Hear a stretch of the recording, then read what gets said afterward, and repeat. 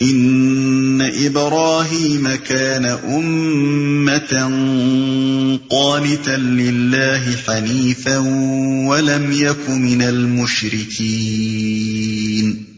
واقعہ یہ ہے کہ ابراہیم اپنی ذات سے ایک پوری امت تھا، اللہ کا مطیع فرمان اور یکسو، وہ کبھی مشرک نہ تھا، ایک پوری امت تھا، یعنی وہ اکیلا انسان بجائے خود ایک امت تھا۔ جب دنیا میں کوئی مسلمان نہ تھا تو ایک طرف وہ اکیلا اسلام کا علمبردار تھا اور دوسری طرف ساری دنیا کفر کی علمبردار تھی۔ اس اکیلے بندے خدا نے وہ کام کیا جو ایک امت کے کرنے کا تھا، وہ ایک شخص نہ تھا بلکہ ایک پورا ادارہ تھا۔ شاکرا لانعمه اجتباه وهداه الى صراط مستقیم۔ اللہ کی نعمتوں کا شکر ادا کرنے والا تھا، اللہ نے اس کو منتخب کر لیا اور سیدھا راستہ دکھایا۔ وَآتَيْنَاهُ فِي الدُّنْيَا حَسَنَةً وَإِنَّهُ فِي الْآخِرَةِ لَمِنَ الصَّالِحِينَ۔ دنیا میں اس کو بھلائی دی اور آخرت میں وہ یقیناً صالحین میں سے ہوگا۔ ثُمَّ أَوْحَيْنَا إِلَيْكَ أَنِ اتَّبِعْ مِلَّةَ إِبْرَاهِيمَ حَنِيفًا وَمَا كَانَ مِنَ الْمُشْرِكِينَ۔ پھر ہم نے تمہاری طرف یہ وحی بھیجی کہ یکسو ہو کر ابراہیم کے طریقے پر چلو، اور وہ مشرکوں میں سے نہ تھا۔ یہ معترضین کے پہلے اعتراض کا مکمل جواب ہے۔ اس جواب کے دو اجزاء ہیں، ایک یہ کہ خدا کی شریعت میں تضاد نہیں ہے، جیسا کہ تم نے یہودیوں کے مذہبی قانون اور شریعت محمدی کے ظاہری فرق کو دیکھ کر گمان کیا ہے، بلکہ دراصل یہودیوں کو خاص طور پر ان کی نافرمانیوں کی پاداش میں چند نعمتوں سے محروم کیا گیا تھا جن سے دوسروں کو محروم کرنے کی کوئی وجہ نہیں۔ دوسرا جز یہ ہے کہ محمد صلی اللہ علیہ وسلم کو جس طریقے کی پیروی کا حکم دیا گیا ہے وہ ابراہیم علیہ السلام کا طریقہ ہے، اور تمہیں معلوم ہے کہ ملت ابراہیمی میں وہ چیزیں حرام نہ تھیں جو یہودیوں کے ہاں حرام ہیں۔ مثلا یہودی اونٹ نہیں کھاتے، مگر ملت ابراہیمی میں وہ حلال تھا۔ یہودیوں کے ہاں شتر مرغ، بط، خرگوش وغیرہ حرام ہیں، مگر ملت ابراہیمی میں یہ سب چیزیں حلال تھیں۔ اس جواب کے ساتھ ساتھ کفار مکہ کو اس بات پر بھی متنبہ کر دیا گیا کہ نہ تم کو ابراہیم علیہ السلام سے کوئی واسطہ ہے نہ یہودیوں کو، کیونکہ تم دونوں ہی شرک کر رہے ہو۔ ملت ابراہیمی کا اگر کوئی صحیح پیرو ہے تو وہ یہ نبی اور اس کے ساتھی ہیں جن کے عقائد اور اعمال میں شرک کا شائبہ تک نہیں پایا جاتا۔ انما جعل السبت على الذين اختلفوا فيه وان ربك ليحكم بينهم يوم القيامة فيما كانوا فيه يختلفون۔ رہا سبت تو وہ ہم نے ان لوگوں پر مسلط کیا تھا جنہوں نے اس کے احکام میں اختلاف کیا، اور یقیناً تیرا رب قیامت کے روز ان سب باتوں کا فیصلہ کر دے گا جن میں وہ اختلاف کرتے رہے ہیں۔ اس کے احکام میں اختلاف کیا۔ یہ کفار مکہ کے دوسرے اعتراض کا جواب ہے۔ اس میں یہ بیان کرنے کی حاجت نہ تھی کہ سبت بھی یہودیوں کے لیے مخصوص تھا اور ملت ابراہیمی میں حرمت سبت کا کوئی وجود نہ تھا، کیونکہ اس بات کو خود کفار مکہ بھی جانتے تھے۔ اس لیے صرف اتنا ہی اشارہ کرنے پر اکتفا کیا گیا کہ یہودیوں کے ہاں سبت کے قانون میں جو سختیاں تم پاتے ہو یہ ابتدائی حکم میں نہ تھیں، بلکہ یہ بعد میں یہودیوں کی شرارتوں اور احکام کی خلاف ورزیوں کی وجہ سے ان پر عائد کر دی گئی تھی۔ قرآن مجید کے اس اشارے کو آدمی اچھی طرح نہیں سمجھ سکتا جب تک کہ وہ ایک طرف بائبل کے ان مقامات کو نہ دیکھے جہاں سب کے احکام بیان ہوئے ہیں۔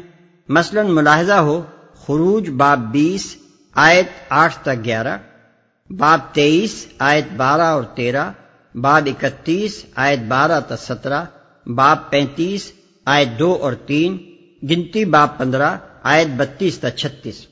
اور دوسری طرف ان جسارتوں سے واقف نہ ہو جو یہودی سب کی حرمت کو توڑنے میں ظاہر کرتے رہے۔ مثلا ملاحظہ ہو یرمیہ باب 17 آیت 21 تا 27، حزقیل باب 20 آیت 12 تا 24۔ ادع إلى سبيل ربك بالحكمة والموعظة الحسنة وجادلهم بالتي بالتي هي أحسن إن ربك هو أعلم بمن ضل عن سبيله وهو أعلم بالمهتدين۔ اے نبی، اپنے رب کے راستے کی طرف دعوت دو حکمت اور عمدہ نصیحت کے ساتھ، اور لوگوں سے مباحثہ کرو ایسے طریقے پر جو بہترین ہو۔ تمہارا رب ہی زیادہ بہتر جانتا ہے کہ کون اس کی راہ سے بھٹکا ہوا ہے اور کون راہ راست پر ہے۔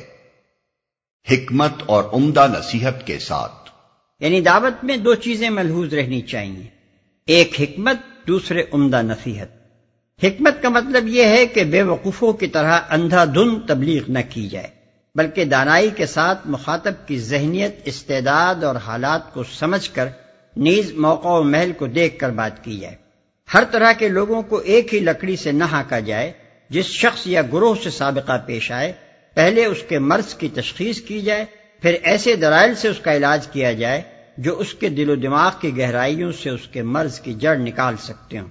عمدہ نصیحت کے دو مطلب ہیں، ایک یہ کہ مخاطب کو صرف دلائل ہی سے مطمئن کرنے پر اکتفا نہ کیا جائے، بلکہ اس کے جذبات کو بھی اپیل کیا جائے۔ برائیوں اور گمراہیوں کا محض عقلی حیثیت ہی سے ابطال نہ کیا جائے، بلکہ انسان کی فطرت میں ان کے لیے جو پیدائشی نفرت پائی جاتی ہے اسے بھی ابھارا جائے اور ان کے برے نتائج کا خوف دلایا جائے۔ ہدایت اور عمل صالح کی محض صحت اور خوبی ہی عقلاً ثابت نہ کی جائے، بلکہ ان کی طرف رغبت اور شوق بھی پیدا کیا جائے۔ دوسرا مطلب یہ ہے کہ نصیحت ایسے طریقے سے کی جائے جس سے دل سوزی اور خیرخواہی ٹپکتی ہو۔ مخاطب یہ نہ سمجھے کہ ناصح اسے حقیر سمجھ رہا ہے اور اپنی بلندی کے احساس سے لذت لے رہا ہے، بلکہ اسے یہ محسوس ہو کہ ناصح کے دل میں اس کی اصلاح کے لیے ایک تڑپ موجود ہے اور وہ حقیقت میں اس کی بھلائی چاہتا ہے۔ مباحثہ کرو ایسے طریقے پر جو بہترین ہو، یعنی اس کی نوعیت محض مناظرہ بازی اور عقلی کشتی اور ذہنی دنگل کی نہ ہو، اس میں کج بحثیاں اور الزام تراشیاں اور چوٹیں اور پھپتیاں نہ ہوں۔ اس کا مقصود حریف مقابل کو چپ کر دینا اور اپنی زبان آوری کے ڈنکے بجا دینا نہ ہو، بلکہ اس میں شیریں کلامی ہو، اعلیٰ درجے کا شریفانہ اخلاق ہو، معقول اور دل لگتے دلائل ہوں، مخاطب کے اندر ضد اور بات کی پچ اور ہٹ درمی پیدا نہ ہونے دی جائے، سیدھے سیدھے طریقے سے اس کو بات سمجھانے کی کوشش کی جائے، اور جب محسوس ہو کہ وہ کج بحثی پر اتر آیا ہے تو اسے اس کے حال پر چھوڑ دیا جائے تاکہ وہ گمراہی میں اور زیادہ دور نہ نکل جائے۔ وَإِنْ عَاقَبْتُمْ فَعَاقِبُوا بِمِثْلِ مَا عُوقِبْتُمْ بِهِ وَلَئِنْ صَبَرْتُمْ لَهُوَ خَيْرٌ لِلصَّابِرِينَ۔ اور اگر تم لوگ بدلہ لو تو بس اسی قدر لے لو جس قدر تم پر زیادتی کی گئی ہو، لیکن اگر تم صبر کرو تو یقیناً یہ صبر کرنے والوں ہی کے حق میں بہتر ہے۔ وَاصْبِرْ وَمَا صَبْرُكَ إِلَّا بِاللَّهِ وَلَا تَحْزَنْ عَلَيْهِمْ وَلَا تَكُ فِي ضَيْقٍ مِّمَّا يَمْكُرُونَ۔ اے محمد، صبر سے کام کیے جاؤ، اور تمہارا یہ صبر اللہ ہی کی توفیق سے ہے۔ ان لوگوں کی حرکات پر رنج نہ کرو اور نہ ان کی چال بازیوں پر دل تنگ ہو۔ ان اللہ مع الذین اتقوا والذین هم محسنون۔ اللہ ان لوگوں کے ساتھ ہے جو تقوی سے کام لیتے ہیں اور احسان پر عمل کرتے ہیں، یعنی جو خدا سے ڈر کر ہر قسم کے برے طریقوں سے پرہیز کرتے ہیں اور ہمیشہ نیک رویے پر قائم رہتے ہیں۔